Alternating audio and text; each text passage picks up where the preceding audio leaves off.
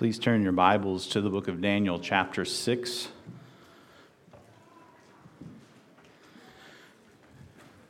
We'll be reading from chapter 6, verses 1 through 28.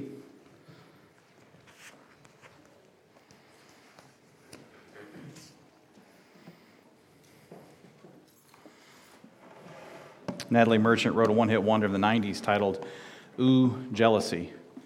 Can't commend the song to you, but the theme sure does carry true in Daniel chapter 6. Jealousy, my jealousy. Today's title is United in Jealousy, or Jealousy's Conspiracy, either way that you might like to look at it. A little something for the children. Here's a quote I saw, "Don't let your ice cream melt by counting someone else's sprinkles." Don't let your ice cream melt by counting someone else's sprinkles. Winston Churchill said it a little differently. You'll never reach your destination if you stop and throw stones at every dog that barks. You'll never reach your destination if you stop and throw stones at every dog that barks.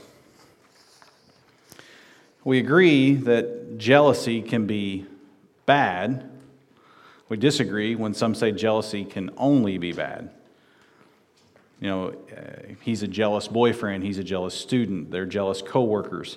We agree in that version of the badness of jealousy, at least in theory, even if we're not always powerful to stop jealous tendencies. But have you thought about the fact that in the economy of God, jealousy can be good? Like jealousy for covenant faithfulness is good. We have our examples. Divine jealousy is good, for God can only be good. Today we contend that jealousy can be good, jealousy can be bad, sinful or spiritual, resenting or guarding. Job says that jealousy slays the simple in chapter 5, verse 2. So jealousy can slay the simple. We can be appropriately jealous for fidelity to our faith covenants of marriage and membership. We can be on the lookout for threats to those covenants. We can offer correctives and comforts, suggestions and counsel as God leads. The Bible says God is jealous for his holy name in Ezekiel 39. And we do not want to be the ones that provoke the Lord's jealousy. We don't want to provocate the Lord's jealousy, 1 Corinthians 10:22. For we're not stronger than he is, now are we? So in a word, bad jealousy covets, and in a word, good jealousy covenants. And that'll give you kind of a layout of the theme today. Let me tell you a little about where we're at in Daniel before we read the text, because the vast expanse of the text in Daniel, particularly the narrative text of chapters 1 through 6, the theme could get lost on you. So let's just kind of narrate what's going on in 6 in light of what's around it. So Daniel refuses to treat the Babylonian and now the Persian king as God's chief representative, let alone his deity. And Daniel, though, even though in spite of the fact that he won't treat the king that way, he's promoted in both empires. In chapter 6, we see administrators or other officials, colleagues of Daniel, plotting to remove him. But we see in this chapter that God, in fact, after some tension and climax, we see that God preserves Daniel in the lion's den. King Darius acknowledges the power of Daniel's God in the end, but that doesn't really strip away the tension of the entire chapter. In fact, we don't even find out until the last third of the chapter that Daniel, in fact, gets preserved. So we need to read this as if we're a first-time reader going through it and wondering, what's going to happen to Daniel? Is he, in fact, going to suffer and die for his faith? Is he going to be a martyr? Is that what's going to happen? You can see the flow of the story as we read it in just a moment by following the 15 times that your word then shows up. T-H-E-N. Then. You'll see it come up 15 times if I counted correctly. You can count and check it. If I'm wrong, I'll be impressed by your diligence.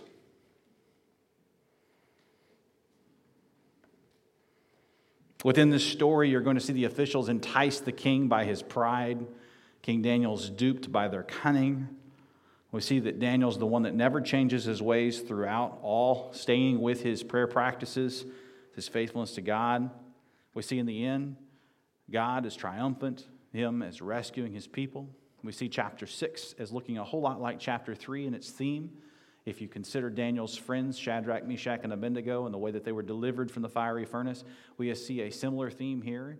And those three said, I don't know if God will save me from the furnace or not, but what I do know is I'm not worshiping you, king. I'm not bowing to that golden image. I'm not doing it. And so Daniel takes a similar posture in chapter 6 as a servant of living God, and we find out if God is able to deliver him from the den of lions, assuredly a death trap, as he's sealed with a stone and a signet so that the king would let no one in until daybreak. And we find themes that flow through the gospel throughout the Bible. I want you to listen for three things as I read today's text. I want you to listen in the first 9 verses for the sinful jealousy in the kingdom of man. In just the first 9 verses, just listen for the theme, or the sub-theme of the sinful jealousy in the kingdom of man.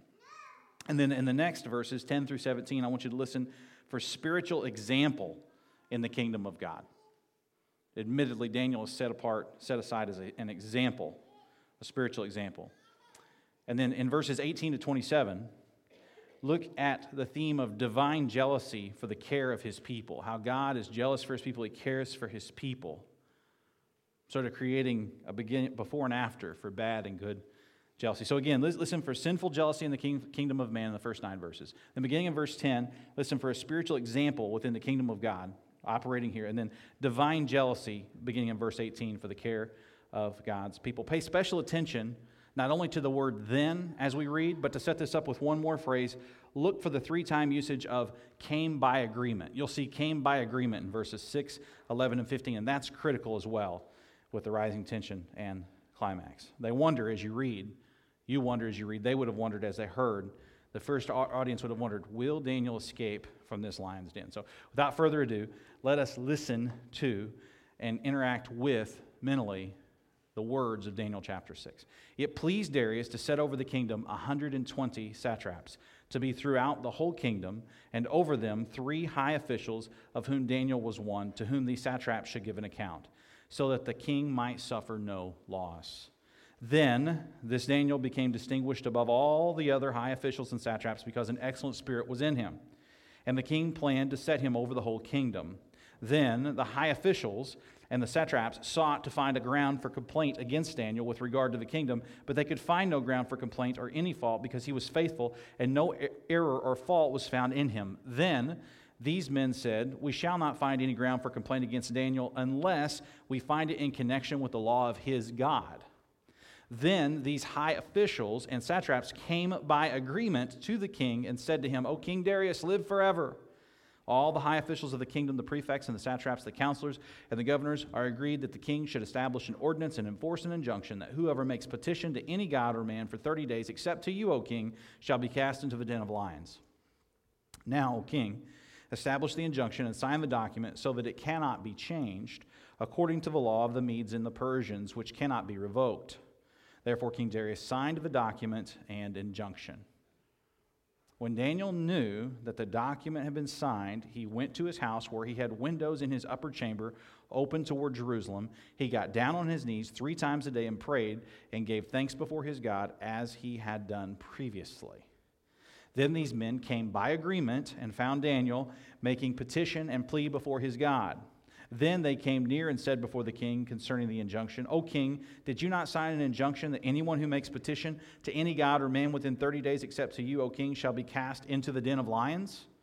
The king answered and said, the thing stands fast according to the law of the Medes and Persians, which cannot be revoked.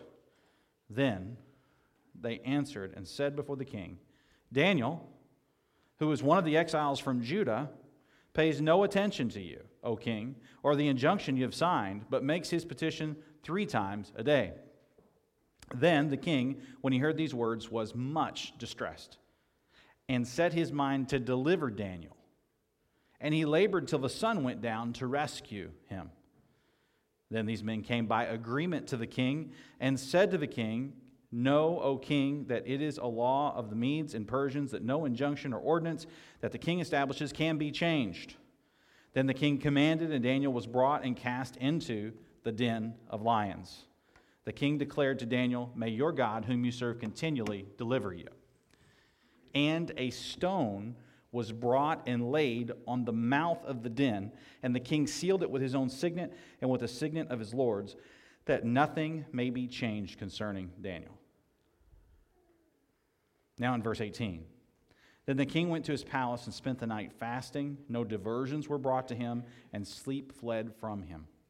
Then at the break of day the king arose and went in haste to the den of lions. As he came near to the den where Daniel was, he cried out in a tone of anguish. The king declared to Daniel, "O Daniel, servant of the living God, has your God whom you serve continually been able to deliver you from the lions?" Then Daniel said to the king, "O king, live forever. My God sent his angel and shut the lions' mouths, and they have not harmed me, because I was found blameless before him and also before you. O king, I have done no harm." Then the king was exceedingly glad and commanded that Daniel be taken up out of the den. So Daniel was taken up out of the den, and no kind of harm was found on him, because he had trusted in his God. And the king commanded, and those men who had maliciously accused Daniel were brought and cast into the den of lions, they, their children, and their wives. And before they reached the bottom of the den, the lions overpowered them and broke all their bones in pieces. Then King Darius wrote to all the peoples, nations, and languages that dwell in all the earth, "Peace be multiplied to you. I make a decree that in all my royal dominion people are to tremble and fear before the God of Daniel, for he is the living God, enduring forever. His kingdom shall never be destroyed, and his dominion shall be to the end. He delivers and rescues. He works signs and wonders in heaven and on earth. He who has saved Daniel from the power of the lions." So this Daniel prospered during the reign of Darius and the reign of Cyrus the Persian. Now, some commentators, if we could pause right there, may God bless the reading of his word and minister grace into the hearers. There are different interpretations of the consecutiveness of reigns. I'm taking the position here that during the reign of King Darius, that is the reign of Cyrus the Persian. That is the same person in this particular instance. So this king, Darius as he's called, in chapter 6, we won't get sidetracked with that, simply to say, he issues a decree that's recorded in verses 25 to 27 that's very much like the kingly decrees issued before in Daniel. You may recall them.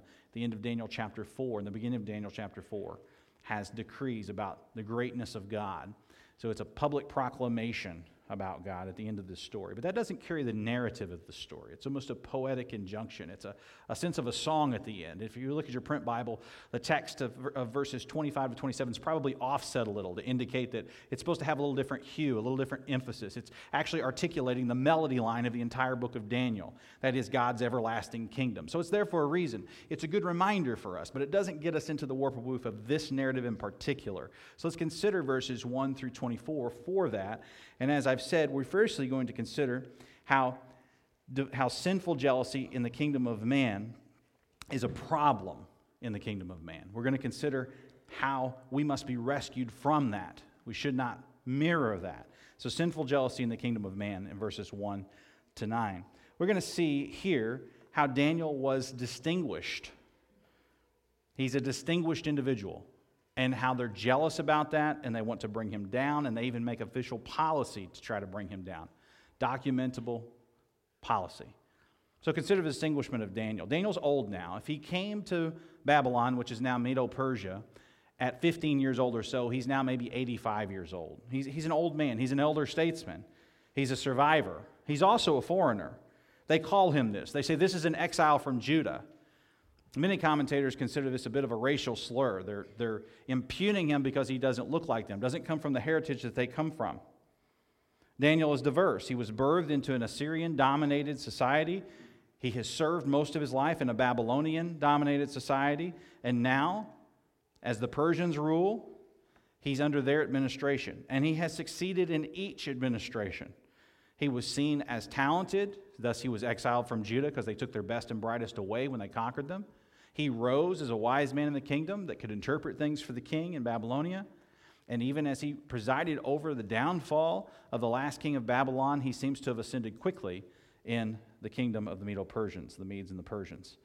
In case you didn't follow that, Assyria fell to Babylon, and Babylon fell to the Persians. So that is the time frame in the 530s BC that we find ourselves in, some 70 years after the first wave of deportation of the Judeans to Babylon in about 605 BC. So here we are in the 530s BC. Daniel is distinguished. He's an older man. He has habits that are firmly entrenched, and they're jealous of him, in fact. I wonder why they're jealous of him. I wonder if it's a combination of a bunch of things. I'm sure most of the other officials were younger than him. I wonder if they kind of have a bit of a snobbery toward older folks. Let's get some quick fixes in here. Let's stop listening to this old guy. Quick fixes rarely are, now are they? I wonder if there's a tinge of ethnic snobbery. Daniel didn't look like them, so they could just dismiss him because of his background, rather than hearing his arguments and being persuaded by the force of his faith. Daniel survived in these pluralistic religious environments where rulers were deified and idolatrous gods were worshipped. And we shall see it's when man's law directly conflicts with God's law that Daniel rebels. But he doesn't have a rebellious spirit generally. He served these kings well. He's recognized as such. He's promoted as such. He prospers, this text says. I think we can take from here maybe just a simple statement that we should beware of a jealousy against the distinguished. There are some folks that are viewed as distinguished, I'm sure, that deserve the suspicion that we give them. But if our baseline is to be suspicious of every distinguished person in our society, the problem may fall more with us than with them. The truth of the matter is that God allows some to be distinguished, and particularly some to be distinguished because they manage to live their faith in the public square in such a way that they are considered blameless. Beware of sinful jealousy. Trust that it will all come out in the wash. This isn't to not be discerning or not to test. It's just some things are above our pay grades to figure out and fix in this life.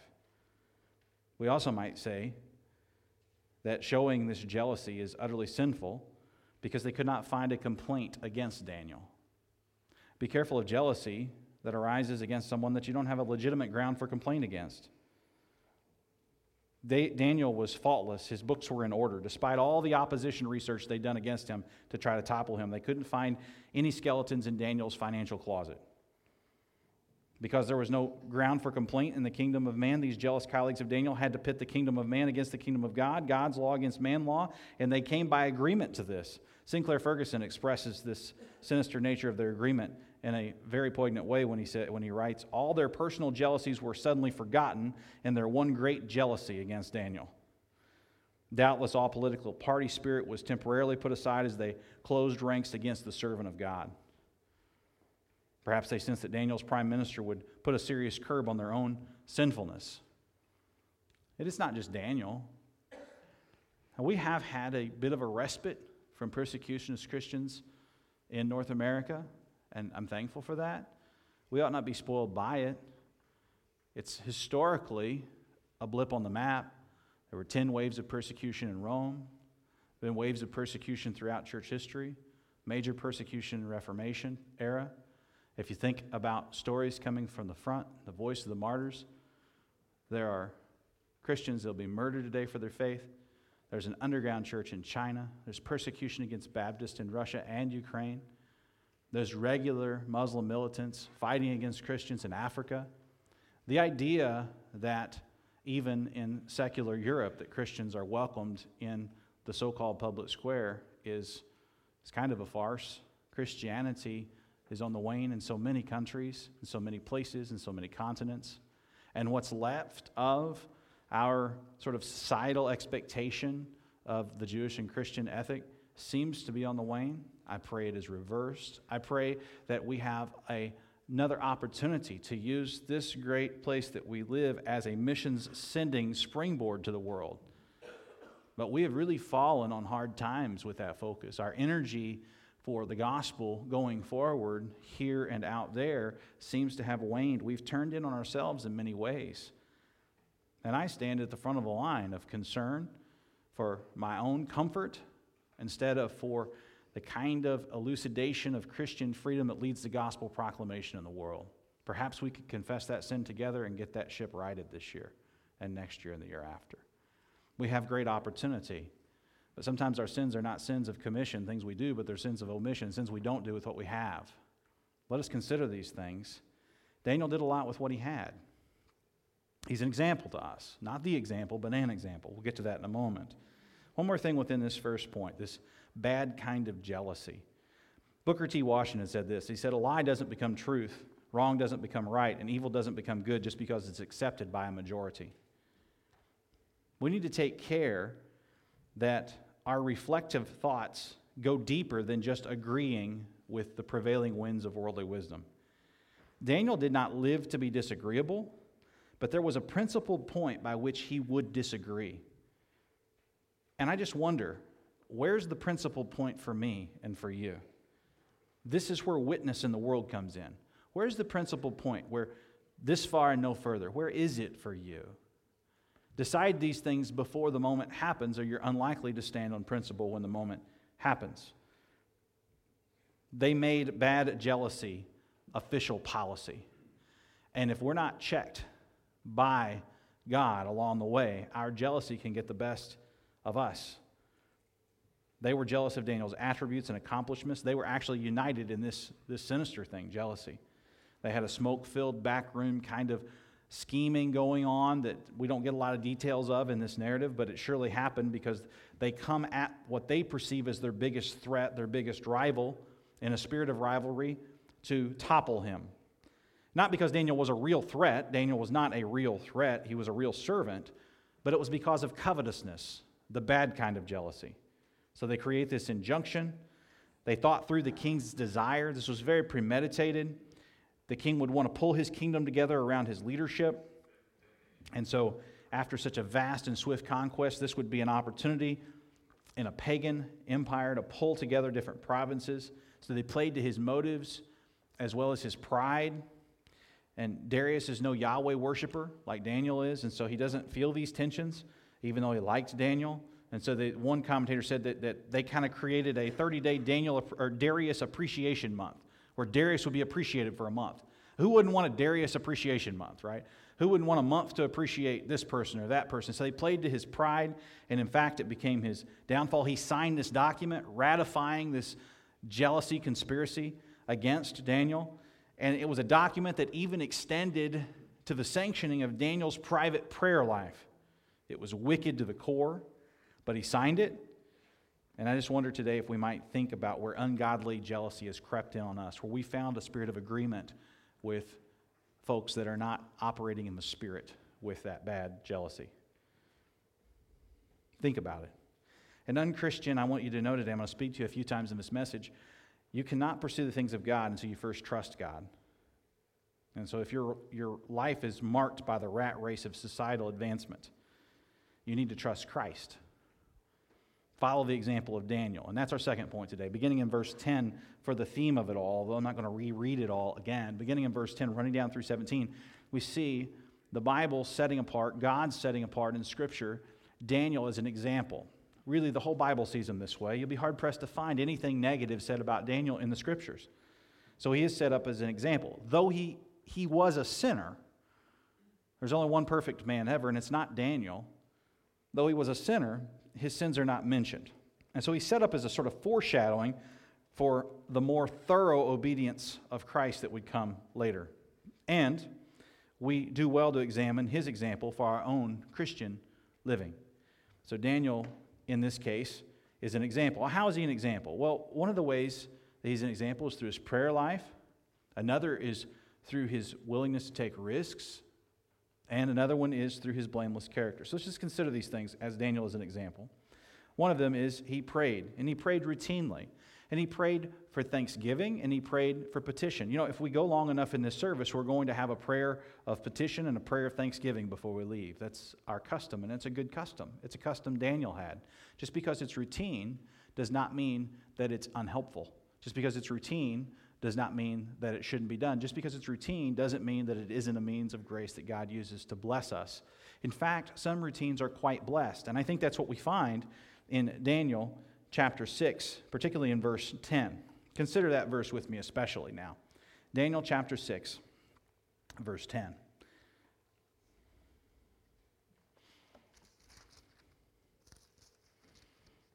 When Daniel knew that the document had been signed, when he knew it, he went to his house, and this is a place he'd gone many times before, the windows of his upper chamber, open toward Jerusalem, where he had been exiled from so many decades ago. And he got down on his knees, 3 times a day and prayed. And how did he pray? He prayed thanksgiving. Thank you, God. Thank you, thank you, thank you, thank you, thank you. And we find in verse 11, if we read on down, they accuse him, probably rightly, of praying petition. Daniel made petition. He prays petitions. God, help me, please help me, please help me, please help me. That's a pastoral prayer we offer each Sunday is prayer of petition, prayer of thanksgiving. Thank you for this, help us with that. Thank you for this, help us with that. Thank you for this, help us with that. It's a great way of thinking about prayer. It's 2 ways that I believe God wants us to pray. Daniel has this routine. He has this habit of getting down on his knees. And we know one day every knee will bow and every tongue will confess the Lord, right? He got on his knees 3 times a day, and he looked toward Jerusalem, toward the place where God had dwelt with man. And he prayed, and he prayed, and he prayed, and he prayed. Now, this practice is not mandated anywhere in Scripture, unless perhaps Psalm 55 gets at it. Evening, morning, and noon, I cry out in distress, and he hears my voice. So perhaps around the eating clock, so we should pray, and we should pray meaningfully. Maybe there's something there that the Psalter gives us. But it may not quite be such a formula for us as it might well have been for Daniel. You see, King Solomon, and it's written about in 1 Kings, spoke about when God's people would rebel and would be away, that they should face Jerusalem and pray 3 times a day. Again, looking toward a kind of hope. Daniel is looking to God, his hope, 7 decades into his exile. Daniel is an example for us in prayer, and he doesn't modify his regular habit of prayer because of the risk. Daniel proceeded knowing the risk that was before him. It says in verse 10, I think rather helpfully, when Daniel knew the document had been signed, he went to his house. There's no angling here. There's no trying to figure out a way that he can get out of consequences. He realizes full well that he's signing his own death sentence lest God intervene, and he faces it anyway. He's an example in this way. He proceeded knowing the risk. Note that the king was duped, but he was also weak. He doesn't want to overturn a law and be shamed based on the customs of the Medes and the Persians, even though the law was completely unjust and not thought through by the king or his so-called officials, 122 of them stacked up against one. The law sought to bind the consciences of believers in the one true God, so the king worked all day trying to save Daniel, exhausting himself trying to save Daniel. And then he stays up all night avoiding food and entertainment. If he lived today, he wouldn't have turned on his television or looked at his device. He wouldn't have eaten dinner or had a snack, all in hopes that the king of the universe would do what he, as a Persian king, Darius, could not do, save this righteous man, Daniel. If this sort of sounds like Pilate in the New Testament attempting to wash his hands of Jesus' unjust punishment, I think it's supposed to. I think there is a ring there. Daniel had blameless character through all of this. He lived for God in the private spots of his life. He had no double standard. Daniel was tested and found blameless before God, and secondarily, also blameless before his earthly supervisor, Darius. Daniel's original assessment of Daniel had been spot on after all. Daniel would keep him from suffering any loss.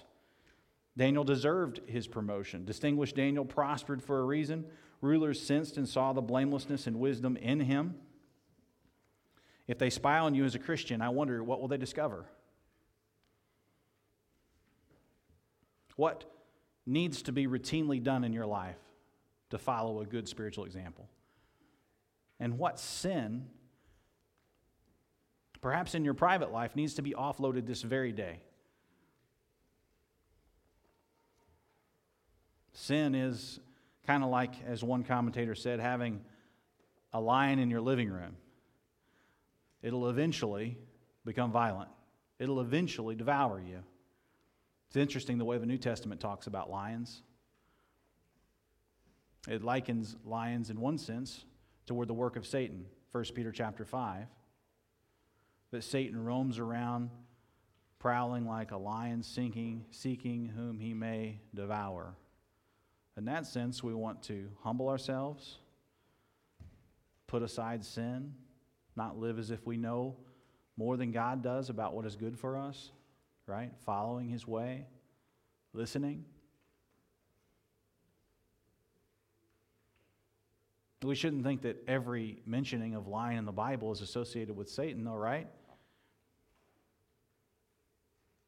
The Messiah, Revelation affirms, is known as the what of Judah? And the lion, in an odd kind of plot twist in and of itself, is described using a sort of proper noun, not just with the four-letter word lion, but with a different four-letter word that starts with an L. Do you know what it is? L-A-M-B, lamb. So in so many ways, Daniel is thought of conceptually in the storyline of the Bible, in the truths of the Bible, resounding again and again to tell us that God is Lord of the lions, and one day he will make the lion lie down with the lamb. Daniel seems to know this. Daniel has a blameless character, not a perfect character, but a character that does not have known unrepentant sin in the closet. And I hope today that Daniel's life can be an example to us spiritually, because I believe it's meant to be. Will Rogers quipped, "Half our life is spent trying to find something to do with the time we have rushed through life trying to save." Only as Will Rogers could say it, so I'll say it again. Half our life is spent trying to find something to do with the time we have rushed through our life trying to save. You spend the first half of your life trying to get enough assets put together to enjoy your life, and the second half of your life trying to get the health back that you gave up trying to get the assets to enjoy life. Life is just this big hamster wheel unless it isn't. Unless it isn't, right? We can laugh at ourselves. I'm right in the middle of this thing, so the joke's on me on both sides. But the reality is, it's not like that following the spiritual example of Daniel now, is it? Because as we follow the spiritual example of Daniel, whether he was a very young man, a very old man, or somewhere in between, he did not look to the governing authorities of our day for his validation, of his day rather, for his validation, or for his ultimate destination. Always had a principle underneath, guiding him to be blameless indeed before kings that were at all reasonable, but blameless first and foremost before God. So let's talk about that God for just a little bit. Our third point today is that divine jealousy is God caring for his people. So we've talked about bad jealousy, we've talked about a spiritual example. Let's look at good jealousy, divine jealousy. It may surprise you. In fact, I kind of stated some agreement and disagreement amongst those that are attempting to think Christianly about jealousy from the onset of this sermon. But there is such a thing as divine jealousy. The original listeners would have known the first 5 books of the Bible, those that were listening to Daniel and hearing the story told. They would have known that God is jealous for his people. Exodus makes this very clear in the giving of the law. He expresses his love for us in not leaving us to idolatry. He rescues us from threats not just outside, but inside as well. Divine jealousy is seen in what God puts in Daniel and leaves for Daniel and does for Daniel. So look at this, what God puts in Daniel. Daniel puts, verse 3 says, an excellent spirit. God puts an excellent spirit, in Daniel. Look at verse 3 of Daniel chapter 6 to kind of tie this together in your mind. It says, "Then this Daniel became distinguished above all the other high officials and satraps because an excellent spirit was in him." Well, who put that excellent spirit in him? I believe God did. It says, look at chapter 6, verse 23, to span the other side of the narrative. "Then the king was exceedingly glad and commanded that Daniel be taken up out of the den. So Daniel was taken up out of the den, and no kind of harm was found in him because he had trusted in his God." Trusted in his God. He trusted in the one true God. Who put this trust in him? The Bible says in Jonah 2:9 that salvation belongs to the Lord. I wonder, are you turning to him? Do you know him? Are you learning to lean on the Lord? Are you learning to trust him? The Bible teaches that the Spirit regenerates every believer before they express that belief publicly. If you are at work for God, it is because God was first at work in you. If you love God, it is because God first loved you. God's work in Daniel produces Daniel's work for God. Differently, you won't have the energy to follow Daniel in spiritual things unless God puts the Spirit and trust in you. The world may notice it, but they cannot fabricate it. So I call you today to only trust him.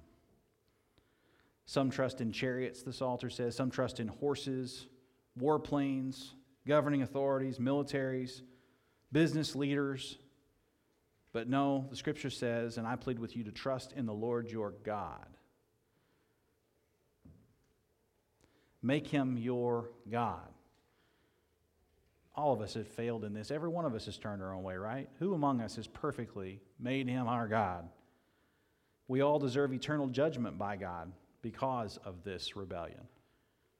Separation from God is what we deserve because of the breach of trust, the way that we've acted in covetousness instead of in covenant keeping. But the Scripture says that God's free gift to you is eternal life through Christ Jesus the Lord. That's the fuller revelation. Call upon the name of the Lord and be saved. Believe his price paid for you is for you, and confess him as Savior and Lord.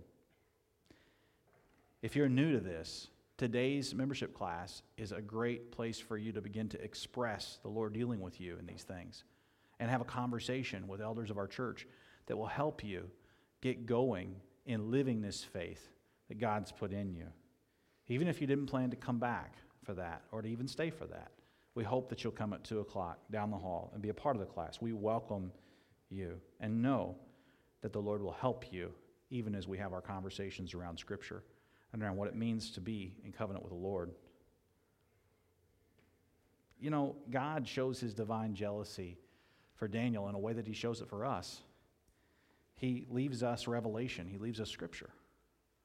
We need only study it and interpret it and apply it. I think that's what's going on with Daniel, as I said earlier, when we consider 1 Kings 8, 46 to 50. We find that Daniel is actually praying in a manner consistent with the known Scripture and revelation of the time. I'll just read a couple of verses. 1 Kings says, "If they sin against you, for there is no one who does not sin, and you are angry with them, and give them to an enemy, so that they are carried away captive to the land of the enemy, far off or near. Yet if they turn their heart in the land to which they have been carried captive, and repent and plead with you in the land of their captors, saying, we have sinned and have acted perversely and wickedly. If they repent with all their heart and with all their soul in the land of their enemies who carried them captive, and pray to you toward their land, which you gave to their fathers, the city that you have chosen, and the house that I have built for your name, then hear in heaven your dwelling place their prayer and their plea, and maintain their cause, and forgive your people who have sinned against you, and all their transgressions that they have committed against you, and grant them compassion in the sight of those who carried them captive, that they may have compassion on them." I've actually read the whole thing because it's so helpful, but I just zero in on 1 Kings 8, 48, praying toward their land. Daniel, insofar as he understands Revelation, is interacting with the commands. That's what we ought to do too. Divine jealousy not only puts faith in God's people, but gives us revelation to guide God's people. This is not just what he puts in Daniel or in us and leaves for us, but it's what he does for us also. It's what he does for us. And he does something for Daniel here, but we need to put it in context. It's very, very important that we put it in context, because God's divine jealousy actually does something for Daniel that he will do for us as well. But it may not be the exact same result at the exact same time. Let's think about that attitude I talked about earlier from Daniel chapter 3. You might remember in Daniel chapter 3 how Shadrach, Meshach, and Abednego were essentially convicted to die. They were going to be thrown into the furnace. And remember I mentioned earlier, the text mentions that they do not demand that God delivers them from the furnace. In fact, they're perfectly content that they may die in the furnace. Now, they don't die. There's sort of a Christological type appearance, and they wind up being saved, and it's a great witness and testimony and so on, but they don't know that on the front end. And Daniel doesn't know that on the front end either. He doesn't know, they did any more than his friends knew, that they would survive a death sentence. He doesn't know that he will survive a death sentence. Some commentators say that this is trial by ordeal, kind of like throwing someone in the river that's guilty, but wondering if they might survive it because they really weren't guilty. It's trial by ordeal. They throw Daniel in the lion's den, trial by ordeal, and see if he survives it. Maybe he somehow survives it. It might explain why the king isn't just going to sleep at night. There's a sense in which, well, maybe Daniel's righteous. Daniel is maybe he'll survive this somehow or another. Maybe the lions' mouths will be shut. And in fact, they were. And all glory is given to God. But thinking about what God does for his people is in his divine jealousy for his people, he cares for us. And I'll give you a couple examples in the way in which he cares for us may not exactly comport with the immediate outcome that Daniel experienced in being delivered from the lion's den. Think about the early Christians. Stephen was martyred. Remember, he's praying for his persecutors as they're martyring him, Acts chapter 7. Remember, the Apostle Paul was formerly known as Saul, and he's holding the cloaks of those that would martyr Stephen during the death. Acts 8 talks about it. And then in Acts chapter 9, when the Lord gets a hold of Paul in his conversion, there's a scripture there in Acts 9, 4 and 5 that articulates Jesus saying to Paul, Paul, why is it that you persecute me? Now, Jesus was not directly being persecuted at that point. Who's being persecuted? His people. But he's so wrapped up with his people on the authority of Acts chapter 9 that a persecution against his people is part and parcel for a persecution against him. He cares for you in such a way that when there's a move against God's church, the people, he takes it very personally. Now, many of those Christians were martyred. Some of them survived. I don't know the splits on it. I don't know how many of which. In Daniel, we have survival of Daniel and his friends recorded. We don't know ultimately exactly how they die. They're not still walking the earth. Died, they met the Lord. But I think maybe the most poignant example, and the example that I will conclude with, how God cares for you with a divine jealousy regardless of the circumstances and even the outcomes of your trial by fire. I think it's probably said best by Ian Duguid. And he picks up on this theme, and I'm just going to read a quote from him. I think it'll be edifying to you. Listen to this quote. He said, "This train of thought points us to the way in which Jesus fulfilled Daniel 6. Like Daniel, Jesus was falsely accused by his enemies and brought before a ruler, Pontius Pilate, who sought unsuccessfully to deliver him from his fate before handing him over to a violent death. Like Daniel, Jesus was condemned to die, and his body was placed into a sealed pit so that his situation could not be changed by human intervention. Jesus' trial went even deeper down into death itself. Although Jesus was innocent, he suffered the fate of the guilty ones.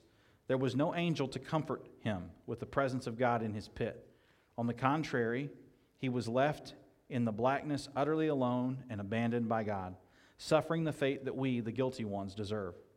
His body was left entombed in the icy grip of death for 3 days before the angel finally came to roll away his stone. Yet Jesus' experience was itself a foreshadowing of the final judgment, a declaration ahead of time of the verdict of the heavenly tribunal. Jesus died for our sins, not his own, and so death had no ultimate power over Jesus. And this is why when we take the Lord's Supper in just a moment, we say things like, he who knew no sin became sin for us. Jesus was a truly innocent man in a more thorough and complete way than Daniel, because Daniel was not innocent of all sin. Jesus, to state his story in the parallel strikingly, did not remain in the grip of the tomb. God raised him from the dead precisely because the heavenly courtroom found him not guilty. What is more, when Jesus emerged alive from the tomb at daybreak on that first Easter Sunday, he brought with him God's stamp of acquittal not only on himself, but on all those who are joined to him by faith. When Daniel came forth from the lion's den, he came out all by himself. No one else was saved by God's deliverance of Daniel. But when Jesus came forth from the tomb, he came out as the head of a mighty company of people who have been redeemed from the pit through his death. Through his death. Whoever believes in Jesus will receive the same verdict from the heavenly court as he did, for his righteousness is counted as theirs. Because of the work of Christ on behalf of his people, the divine judge says, not guilty, you may go free. And now you can find favor, too, with God through the cross of Jesus Christ. Let's pray.